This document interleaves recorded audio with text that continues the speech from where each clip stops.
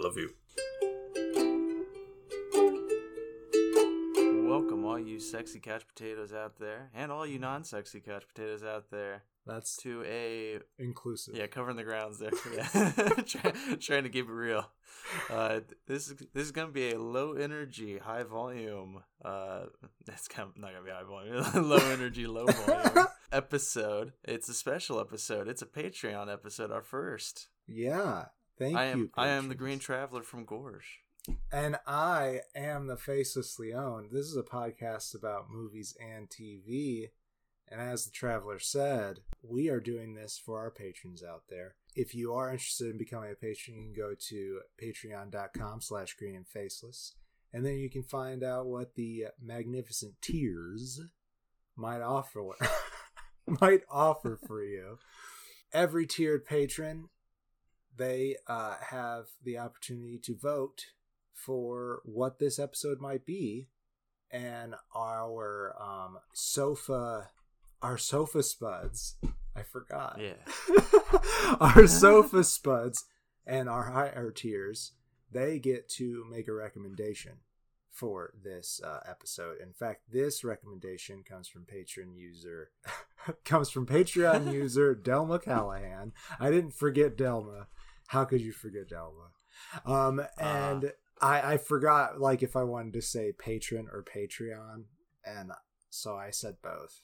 And now you're gone. Yeah, I just give up on it. Okay. Whatever. I'm just going to say Patreon for everything. That's fine. Patron. I'm just confused because they did both things for one website. So that's all. That's right. How my brain works. It is mush.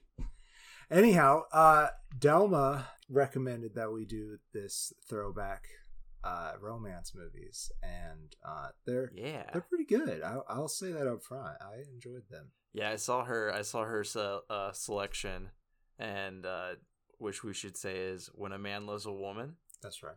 Bridges of Madison County and Serendipity. Those are the three films. I feel like some point in time in my childhood I was forced to watch them. Like they were on TV and like I wasn't allowed to leave the room because mom had to keep an eye on me or something. And like I don't remember any of them, but when I saw that she had recommended them, I was like, "Ooh, I'm not okay, I'll do it." But I was like, I like a good romance. I enjoy a really good rom-com, but there was just something about all three of these that I saw it and I was like, I don't know. I wasn't like really feeling it. And they all surprised me. They all really did surprise me. They're really good recommendations. They did surprise me too. Yeah, I have to say that I had a little prejudice going in as well, which I'm kind of disappointed in myself for having that, because I think previously on the show or it was just in conversation, I can't remember, I said that there's a stigma on rom-coms, especially with the term chick flick, which I'm sure we all kind of understand is problematic nowadays. But because of that stigma, I always felt like I wasn't supposed to like these movies. But some of them are really good and a lot of fun. But I thought these were all going to be rom-coms, and one of them I said was. The other two definitely were not. So yeah. For me, the hesitancy came in the actors because I saw When a Man Loves a Woman stars Andy Garcia and Meg Ryan, right? And I love Meg Ryan. I think she's great, and Andy Garcia is good. But when I was thinking of Andy Garcia and a romance, I was like, no, I'm not sure about that. I honestly don't really know anything about his career. I really don't know much either, besides like this and like one other film, which I believe was a gangster film. So I could see him doing a gangster role pretty well, and I mean he did this well too. So yeah, it was kind of a cheesy gangster movie, but it was still funny. I just don't remember the name of it. I think it's The Untouchables. But then like with Bridges of Madison County, again, the actress, the female actor, Meryl Streep. I love her. I think she's great. Going opposite Clint Eastwood, and I was like, I don't know about that. I don't know about him in a romance role. I'm not. It's like again, it was the exact same one. I'm just not sure about this. And then we get the Serendipity, and yet again, I love Kate Beckinsale. She's absolutely wonderful, and I think she's very beautiful. and then it's John Cusack on the other side. I'm like, hey, the dude, romance movies are his bread and butter. Come on. I don't know. I can't stand Cusack's one of those actors that like I only see John Cusack. I can't. He and Joan, or is it Joan or Jane? His sister, anyway. I don't remember. Yeah, I feel that way about both of them too, but I still really enjoy them. There's for me, there's one movie in John Cusack's filmography that I was like, there's a character that I'm really enjoying, and I'm thinking it's only because of Stephen King, and that's 1408. I really love that horror movie. Oh, it's not a great horror movie. It's not a great horror movie at all. But I don't know. I can watch that and not just be annoyed by that's John Cusack. You know, it's like I'm more immersed in the story. But I think that's just because I'm a Stephen King nerd. I like John Cusack.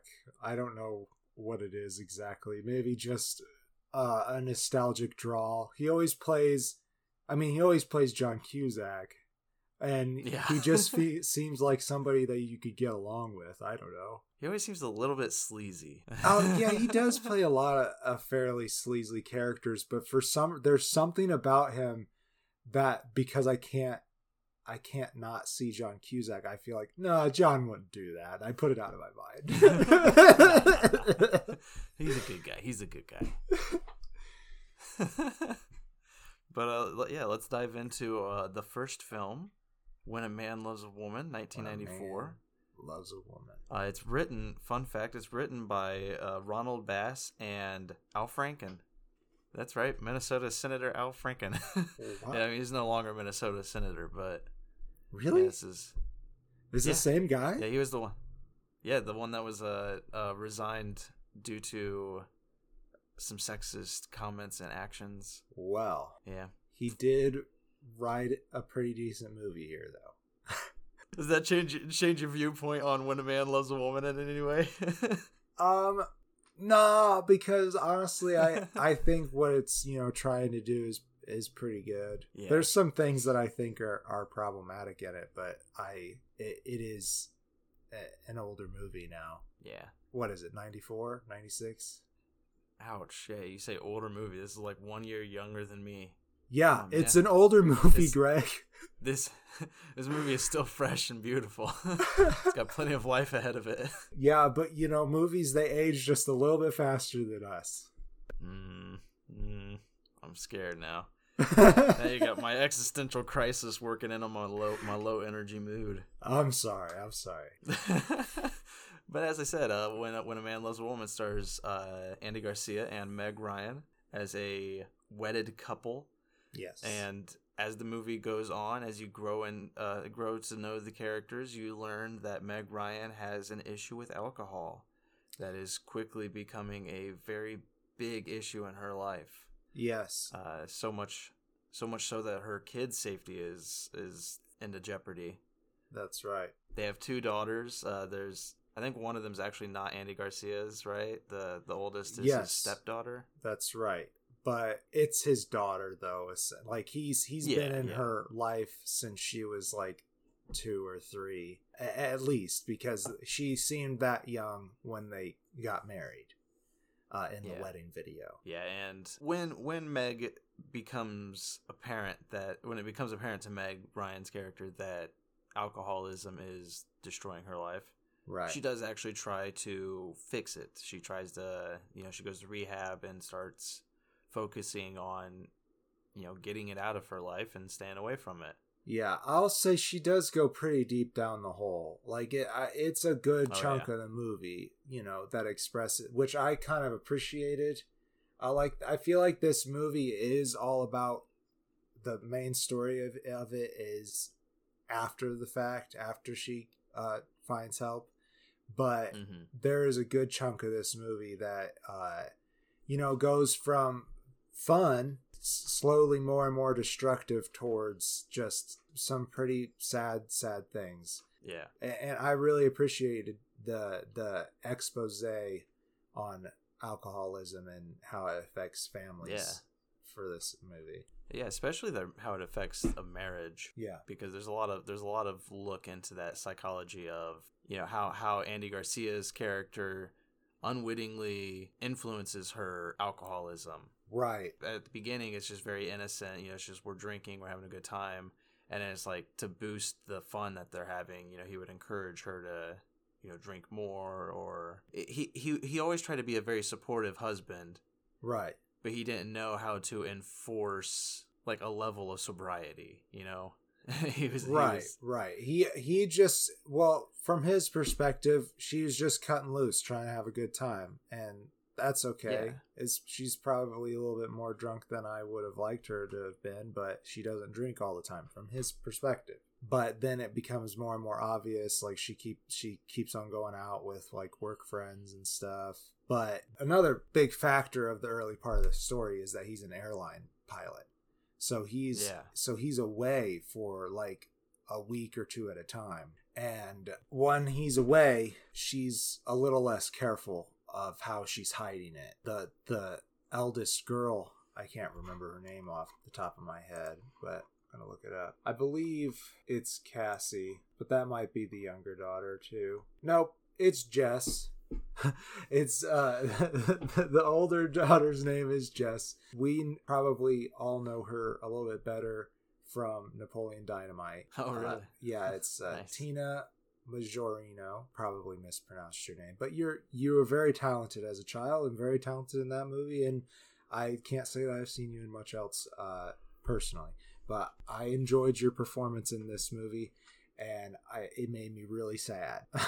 Yeah, all the stuff with her and her mom is very, at least in the beginning, is very upsetting.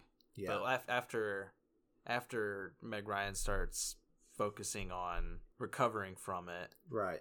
it starts to become more, beautiful. There's a good relationship that grows there. There's a part in the middle there while she's away where she is depending on the father character, Michael, and Meg Ryan's character's name is Alice. Michael, yeah, oh my God.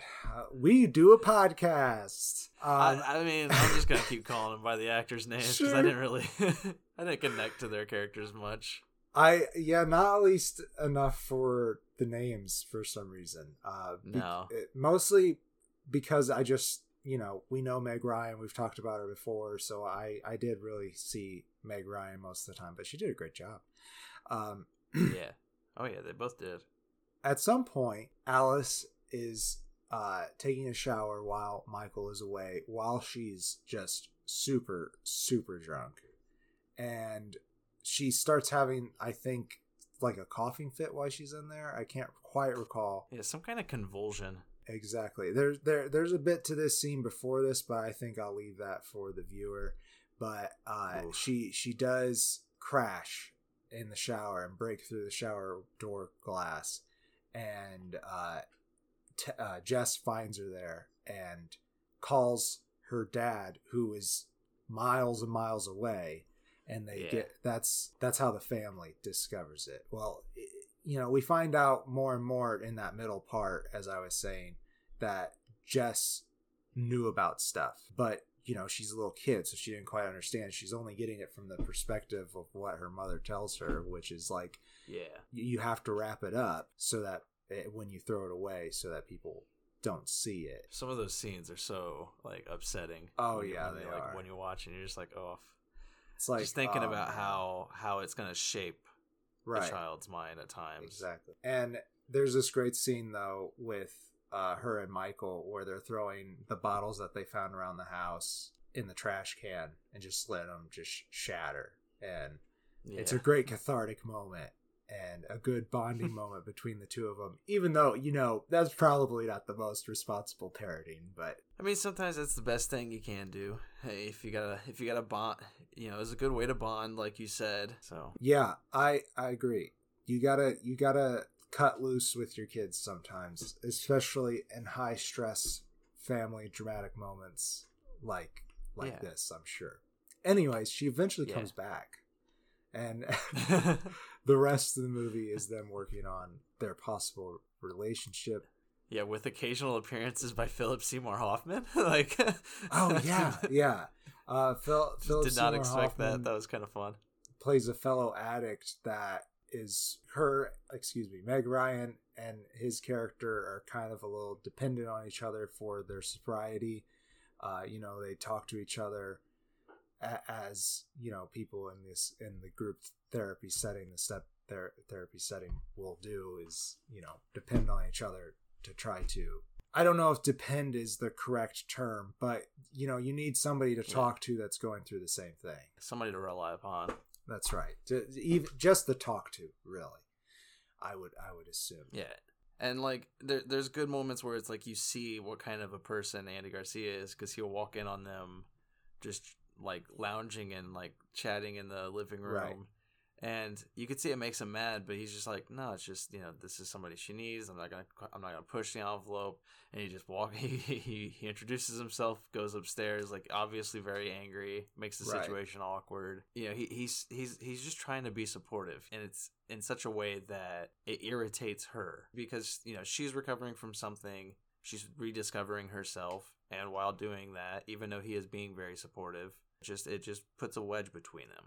And that's that's kind of the second half of the film, is like exploring what it does to a relationship afterwards. Exactly, yeah. And I don't know, I feel like maybe we should leave where that leads them to the viewer, I think. For that third act. Because I do recommend it. Yeah, I do too. You know what? Yeah, I would like to just say, we've on other episodes pertaining to this issue, we've said, addiction is real. It is a disease, and these people need your help, not your ridicule, and it's hard to help them. It's really hard. And sometimes, as you've said, they just need somebody to talk to. So if you know somebody in your life, you can help them, or at least try. Indeed. And with that said, I give it 3 stars. I love a good realistic love story where it explores, how life just gets in the way sometimes and changes a relationship. Again, good acting. It's a little too long. It's like a couple of minutes over 2 hours, which is for such a heavy subject. It's like, oof, let's cut that down to an hour and a half. But no, good acting, good story. I do like it. Do recommend it, but just know going in that it could be a little bit hard to watch especially if you know alcoholism. If you've dealt with alcoholism, it can be quite painful. Yeah, it is. It does pull on the heartstrings, and in different ways too. And I would recommend it as well. It's a great expose, as I said earlier, and into this family matter that most families deal with, unfortunately, in some way, form or another. It might not be your immediate family, but somebody in your extended family, I'm sure that you care about probably does experience this.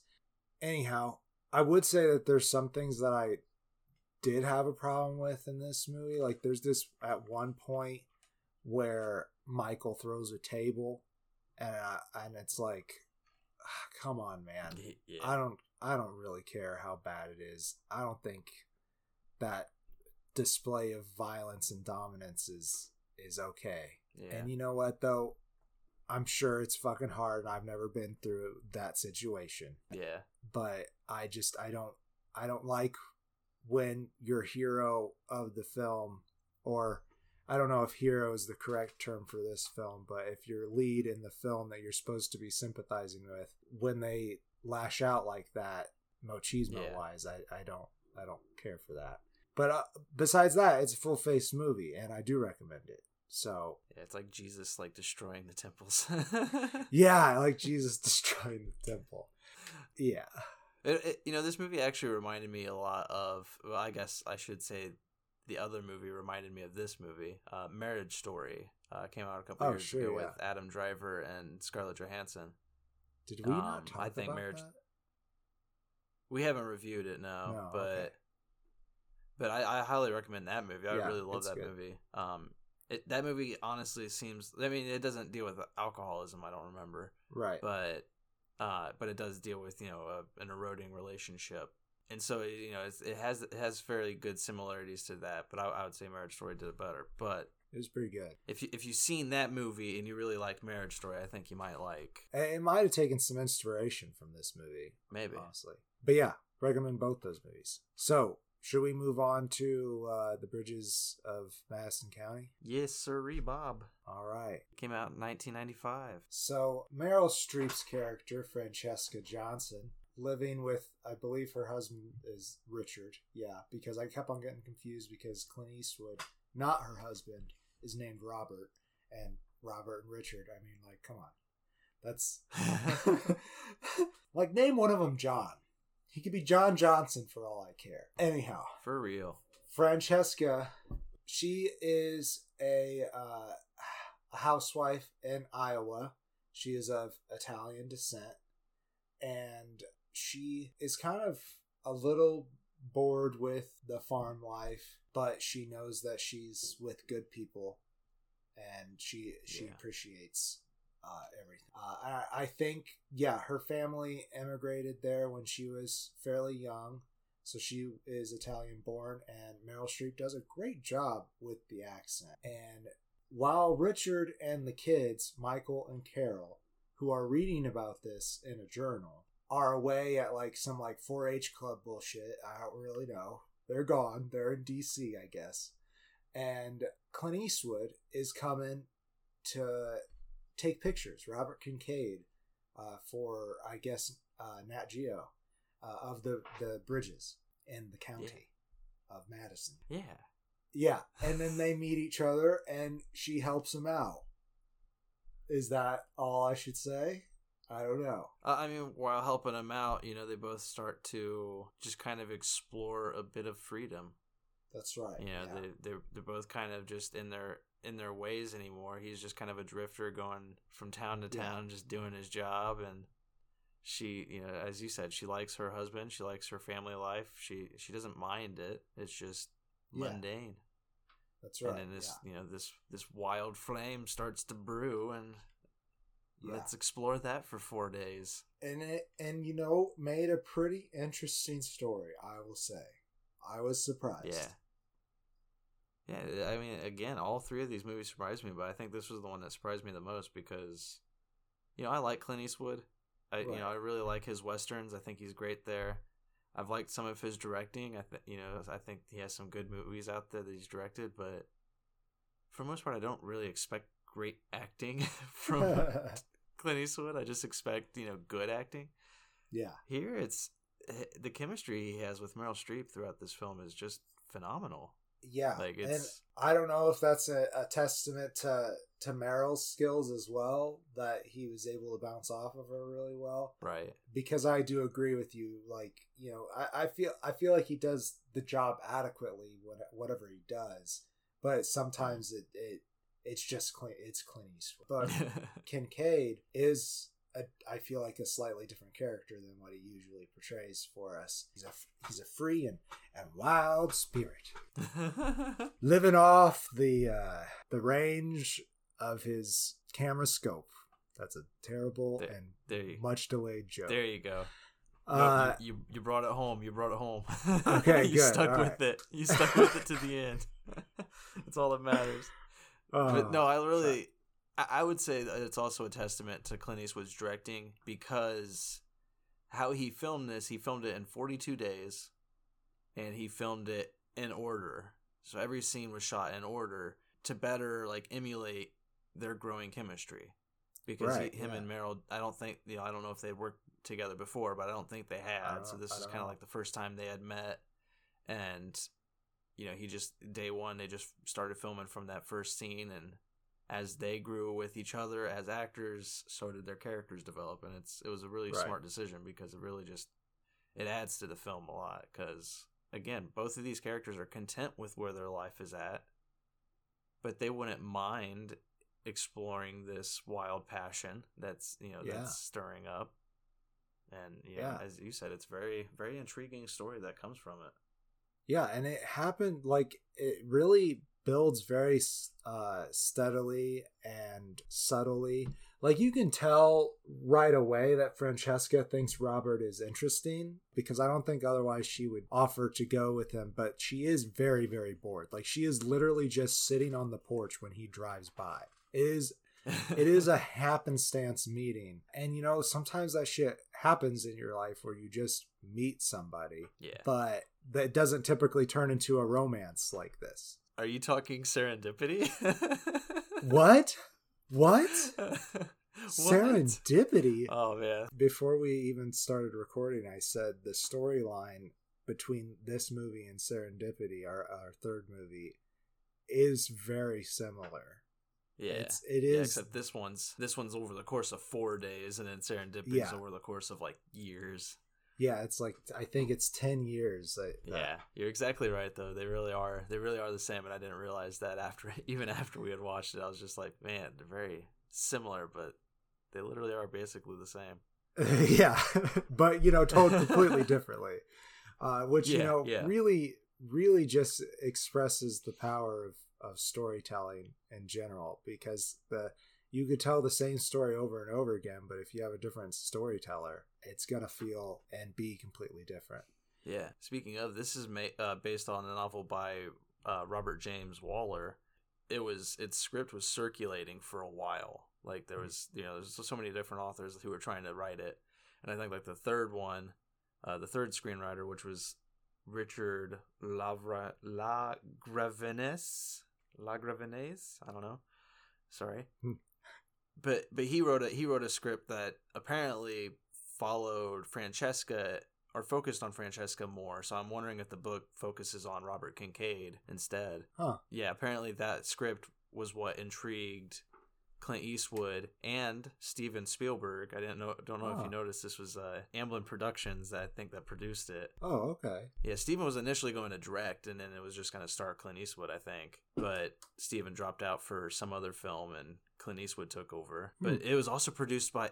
I also remember this popped up at the very beginning, and I was like, "What the fuck?" It was produced by Kathleen Kennedy, she who reigns over Star Wars now. Yeah, that is interesting. A bit of a leap, but she had several years for that to happen. Right. She went from this to Star Wars. Look at her go. I guess it was probably a very steady slope that she climbed. Yeah, straight from Amblin Entertainment up through Lucas. So this movie, I'm really trying to think of what else to talk about this movie besides things that I had problems with it. I honestly really liked the story and thought it was, like you said, well directed, well acted, and pretty good script too. What you said about the script, I did have a comment about that. This movie's definitely from her perspective. So I'm kind of surprised that the novel is different than that. I don't know if it is. They just said they focused on. Yeah, I just remembered that his focus on the narrative focus being on Francesca more intrigued Clint Eastwood. So I don't know if other writers went with a more male focused narrative or what. Maybe it was the other script writers, because the bookends of this movie where the children, now adults, are reading this journal about this romance their mother had, that feels like it's straight out of a novel, and honestly it does not fit. I don't like it. It's not necessary. I feel like they could have cut all that shit. They really could have. I kind of liked it as a bookend. I think if you had just been like at the beginning, that's how you walk into it, and then at the end, that's how you come out of it. That would have been fine.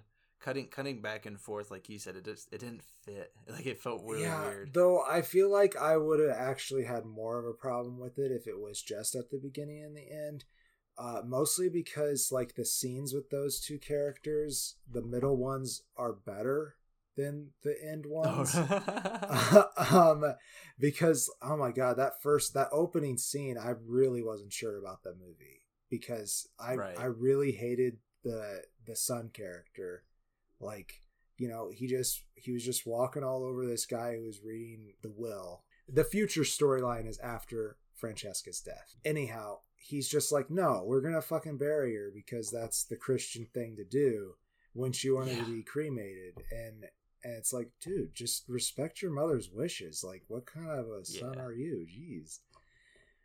It's really sick. I really hated him at the beginning too. I forgot about that whole scene. And you know, he does get some development through reading this story with his sister, but I just Which didn't care. Like. And I did, yeah. I liked those scenes, but because of that first scene, I did not care.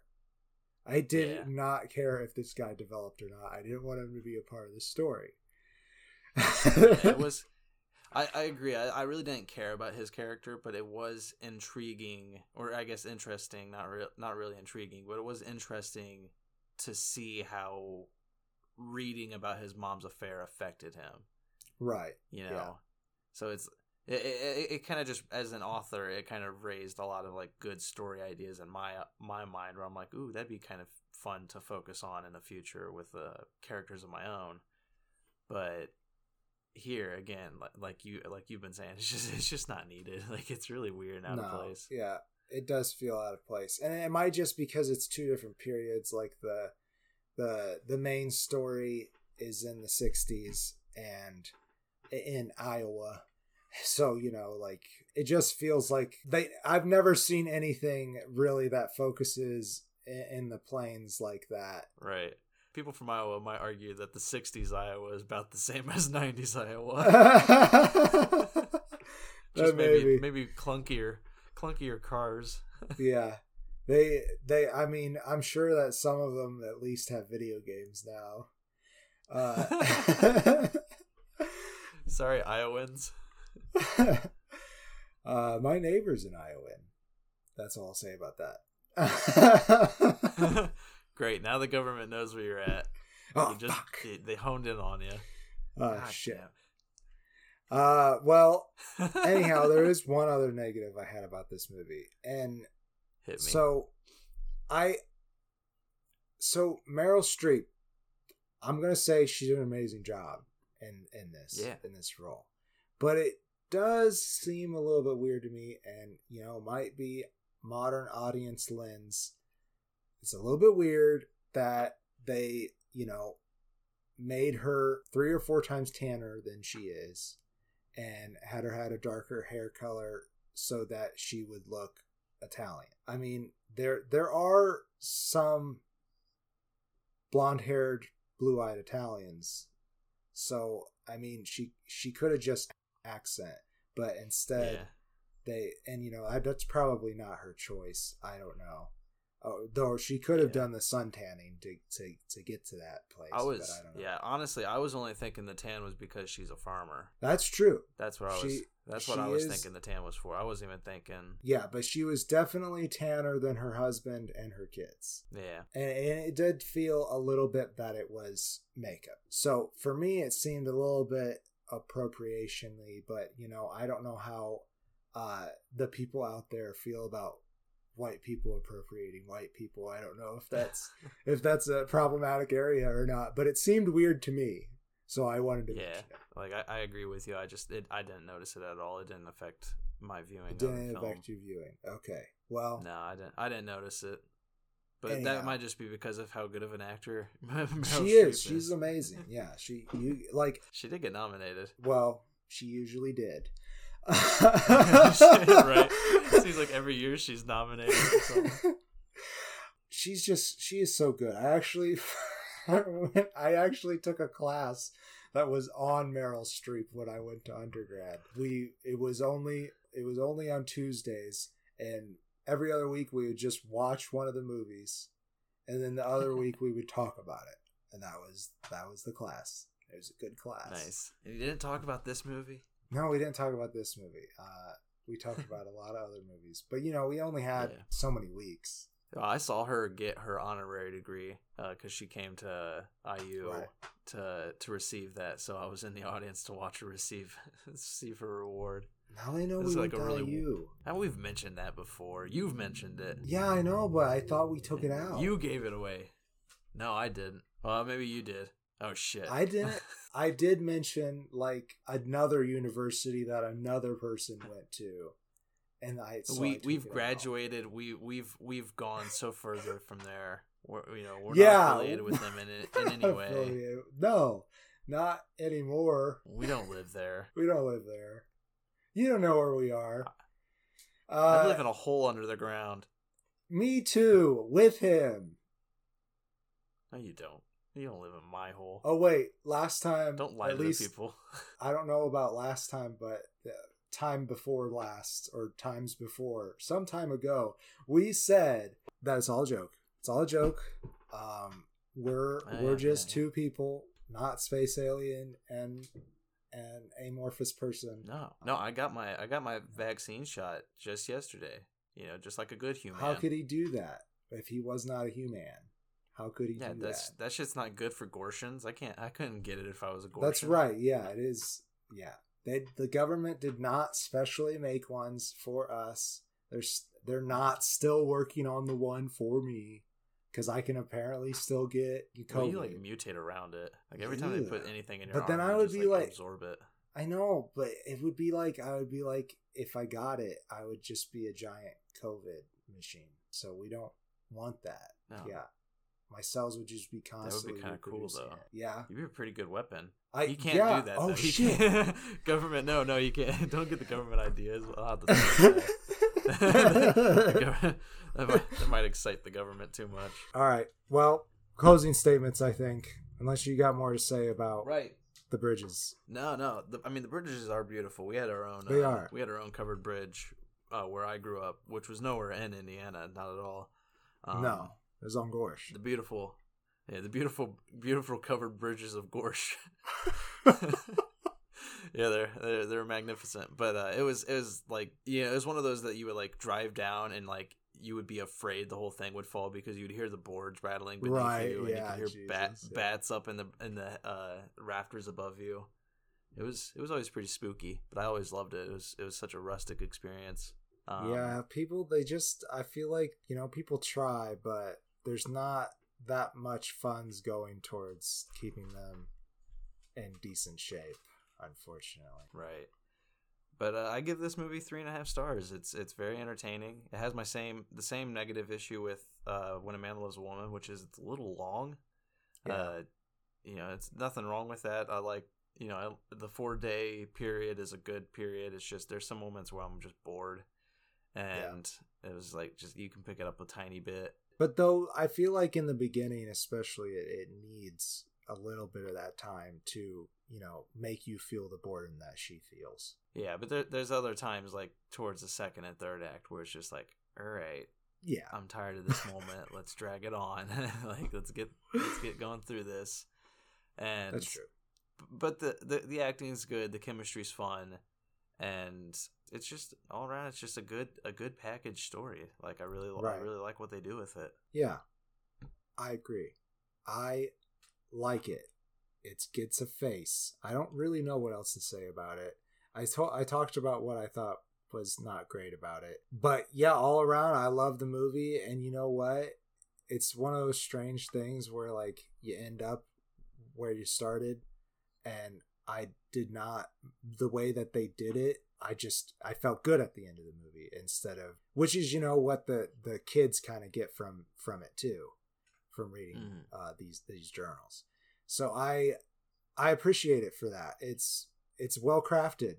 Great job, Clint Eastwood and Meryl and everybody else. Yeah. Ding. Yeah, it's just a nice little thought where it's just like if you were in the kid's position, like if you found something of your mother's that like not specifically about an affair or anything, but like something very personal like that, it's just a good bonding moment, especially post life. If you catch that, and it's just like you kind of learn more about your parents than you thought you ever would. So it's an intriguing story. I really liked it.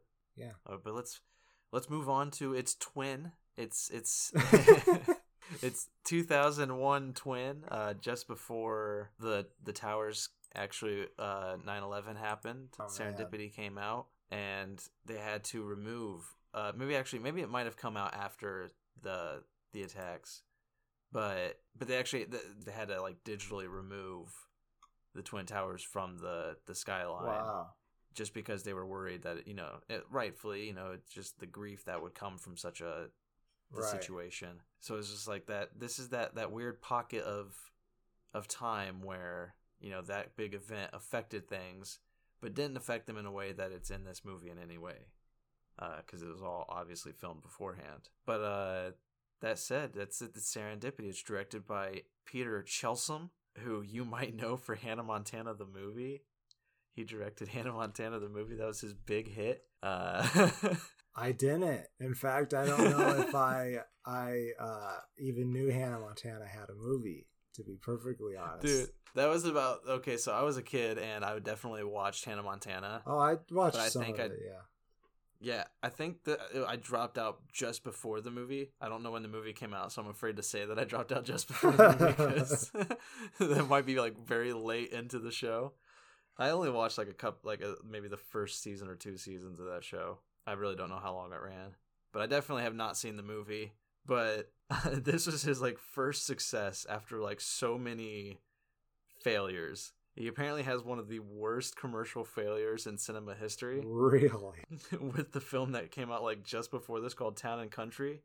He filmed it for $90 million and it grossed a little over $10 million.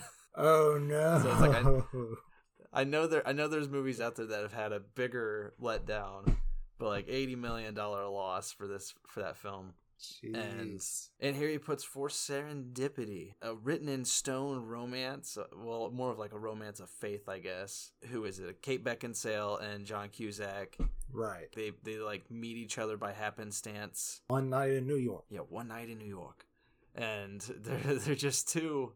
They're both with somebody, right? Like they're both dating someone else, but like that's right. Their eyes catch. Yeah, they want to buy the same gloves for those significant others. They bond over these gloves. They fight some other guy for the gloves, and when they're walking out, John Cusack just can't let her go, and he has to keep.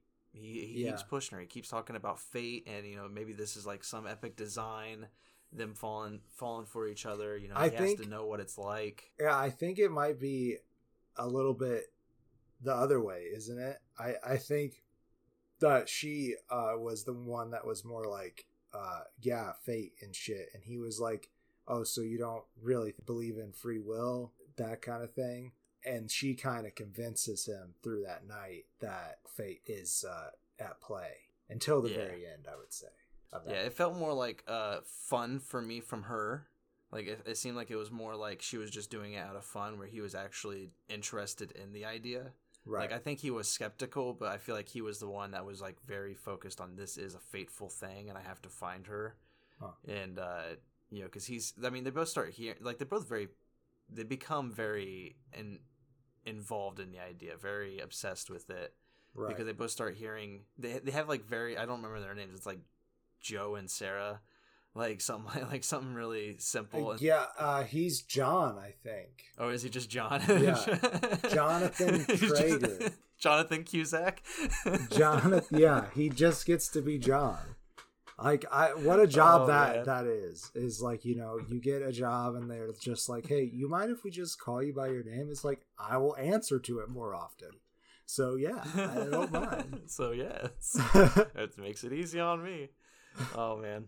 Yeah, they have this wild night where they leave so much up the chance and things keep pushing them back to each other, and that becomes their life over the next 10 years or whatever, where they both grow and start moving on, and then they'll hear the other one's name constantly throughout their whole day, and it's like, oh, I think the universe is trying to tell me that maybe I shouldn't be with this woman I'm about to marry. I should go looking for her, for that one wild night lady that I had in New York. Yeah. And I mean, that's just the story, is them, 10 years later after they met, they both reach an apex in their relationship. Their relationships their separate relationships that are about to take huge steps. And both of them step back from the relationship and think, is this what I want? And looking into that, their paths just bring them back to each other, and it's this like wild hunt between them to find each other, and it's entertaining. I give this the biggest prop I give this film is it is 90 minutes. It's an hour and a half. It's quick entertainment, and it tells its story pretty well, I would say. I agree. It's fluid. It's fun. This is the shit I eat up. I'm a romantic, like, hardcore. Right. Like I I don't believe in God, but I do believe in fate. So it's like I do believe that there is a design, like a path. And so it's just like I do imagine that kind of a romance being something that, I would fall for Right. in reality. Star-crossed. Yeah, but I just don't see that shit in real life, honestly. But I love hearing about it. When you do hear about those tales, it's that's the kind of shit that I just swoon over. I fucking love it. And so this movie has all of that. It's a very, as you said, star-crossed lovers. It's a fun tale to follow, even though there are some moments where I'm just like, all right now, like Yeah. it's just there's some low-hanging fruit, silly moments that I guffaw at, but I did so out of the stupidity of it. But for the most part, I enjoyed the film. Yeah, I think I enjoyed the humor. I mean, it's definitely humor of the early 2000s era. Like, you can definitely tell, like, even though this is pretty much just the turn of that, and their production, like you mentioned earlier, was before the 9/11 attack, you can still see a huge difference between the style and even the way the movie is directed from this and When a Man Loves a Woman, which I use that as the example because it is set in the modern period of when it was filmed. Mm-hmm. Like, it just the film texture feels so different, and like their clothing and everything is just, oh my god, it definitely feels like it is crisper, the film quality and whatever, but their costumings and stuff is definitely feels like the early 2000s before it got really crazy. Like it definitely only escalates from there. About. Fashion's always been beautiful in the 2000s. I don't know what you're talking about. And the 90s rocked too. Yeah, you don't quite got, all the frosted tips yet in this, but she's definitely got Kate Beckinsale definitely has a haircut that was popular throughout the entire era, I swear. Imagine if John Cusack did have frosted tips. Yeah, that would be so good. No, his hair's too black. Film an extra half a star. Extra half a star for frosted tips. So we do have a couple extra characters that I feel like we should mention. We have Jeremy Piven playing Dean, who is John Cusack's best man. He doesn't have to be John Traeger. He's John Cusack. Anyhow, Dean really decides to help John on this search, like 2 days before his wedding, and up until the hour of his supposed wedding, for this other woman. So they're both kind of doing a little bit of a shitty thing, I feel like, for looking for these people while they have their own significant others who are really trying to be their partner for life, or at least for the next few years, as marriage sometimes happens. Mm-hmm. So we also have his fiance Hallie has a small part, and I kind of feel bad for her. I do feel bad for her. I'm having trouble finding the actor that is Sarah's best friend on IMDb. Was it Molly Shannon? Yeah, I believe it was. Like, she was from SNL. Yeah, I couldn't remember if she played the friend or if she played Hallie. No, Hallie was Bridget Mahoyan. I'm sorry, I'm worst. Well, you know who also is in this movie that needs mention is Eugene Levy. Yeah, he was gonna be the last one I mentioned because I love Eugene Levy. Oh, sorry. No, you're totally good. I just wanted to mention, I think it's the actor that you mentioned. She was on SNL for a long time. Molly Shannon. Yeah. So I thought she did a great, very small side job. I was going to talk about her and Dean, how they were very good supporting cast, but they're definitely supporting cast.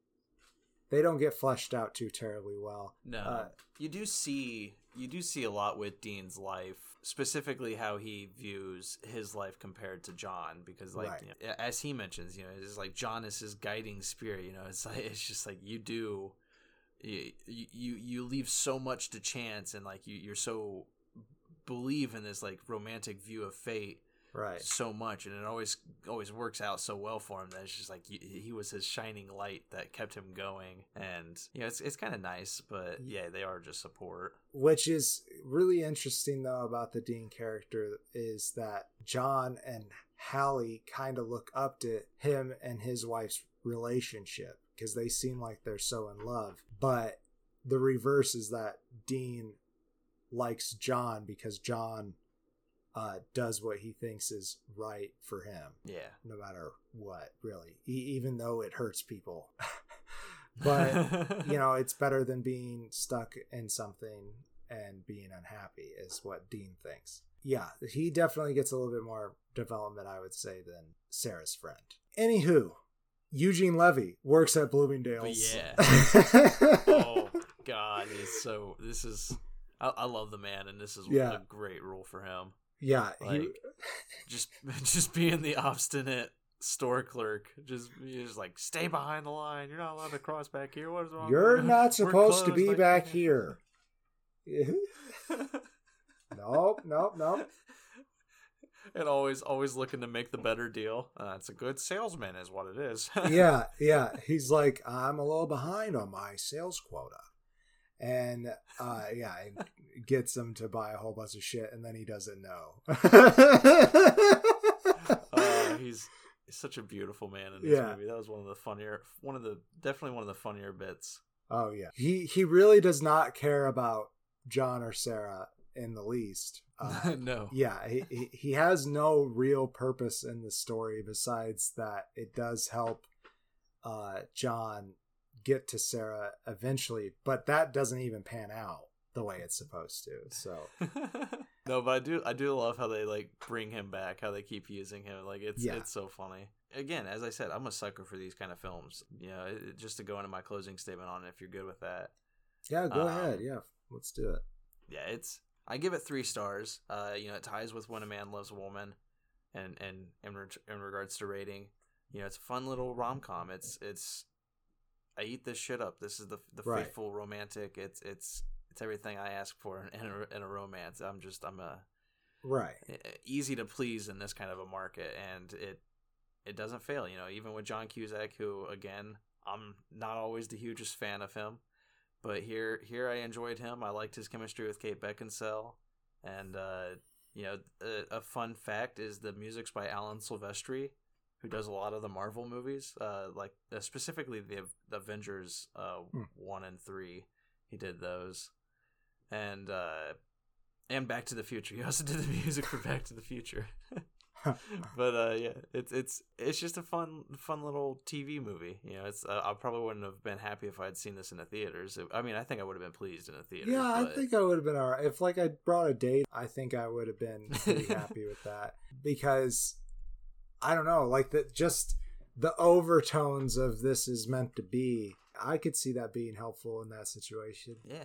It definitely makes it for a good date movie. Yeah, I would agree. But, I do enjoy that both John and Sarah are kind of jackasses to their significant others. Yeah. I feel a little different with Sarah's, because that guy, he's not a bad guy. It's just he's definitely not a focused guy. Lars. And yeah, he literally is just.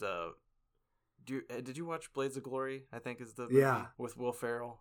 Yeah, that's the ice skating one. Yeah. He really is just like that version of that. Of Will Ferrell's character. He does feel like that character. You're totally right. And it's just like he's not really focused on a relationship. He's focused on himself and his career. Right. And he's not a bad guy. He really does like Sarah, but I don't know. I feel worse about Hallie than I do about Lars. It is the day before her wedding day. They cancel it the day of. Yeah. It's... What, could you imagine? That's off. But you know what, though? At the same time, I do respect hey, I'm sorry it took me till right now to realize this, but this is not going to work. I appreciate that honesty instead of dragging it out and making both of you miserable. So, there's some merit to not going through with it because it's a big deal. It's a commitment, And I'm not going to say John's an ass, but he's an honest ass. He's an ass. He is. But an honest ass. Yeah. Which, you have to admire that to an extent. So let's wrap it up. Let's declare the patron pick winner. First patron pick winner. We don't have to agree with it, obviously, but if we do agree with it, someday online we might do a tournament bracket for these. That'd be kind of hilarious. Yeah. But I have to choose Bridges of Madison County. I really liked Serendipity because of the fact that I just eat that kind of shit up. Right. But at the same time, it's not as good of a movie as Bridges of Madison County, I would say. And even though I liked When a Man Loves a Woman, it was kind of hard to watch. And I don't think I would return to that kind of a heavy romance very often. But Serendipity and Bridges, I would say I would return to sometime, far more often than I would with the other one. Right. But yeah, I just love the chemistry between Meryl Streep and Clint Eastwood, and that idea of a fleeting romance that could have gone somewhere so special, but that memory that moment had is all they needed, and they'll cherish it forever. And it's it's a good story. I like it. It wins for me. I can't agree with you more. I 100% everything that you said. The Bridges of Madison County is the winner for me as well, and I think it's for the same reason as you, that When a Man Loves a Woman is just a bit heavy on the heart, though it's a fucking good movie. I would say for that reason that is maybe more impactful than Bridges. We should abbreviate that. This is too long. Bridges of Madison County. Bonk. Bridge Mac. Okay, Bridge Mac. Anyways, Bridge Mac is, it's a good romance, and I feel like you feel good at the end of it, and so I recommend all three of these movies, but Bridge Mac wins. Bridge Mac, baby. Bridge Mac wins. Boom. Unlike Meryl Streep, because she didn't win that Oscar, it went to Susan Sarandon. Yeah, and maybe I'm the only one weirded out by her portrayal of an Italian person. I just feel like there's probably plenty of Italian actors in the industry at the time that they could have chosen from. I don't think you're wrong to be weirded out. I think it was it was done in a way that I didn't notice it, even though I should have. Sure. If that makes sense. Well, that just speaks to her ability, because she really is masterful. Yeah, she really is. And that's the show. I am the Green Traveler. And I am the Faceless Leon.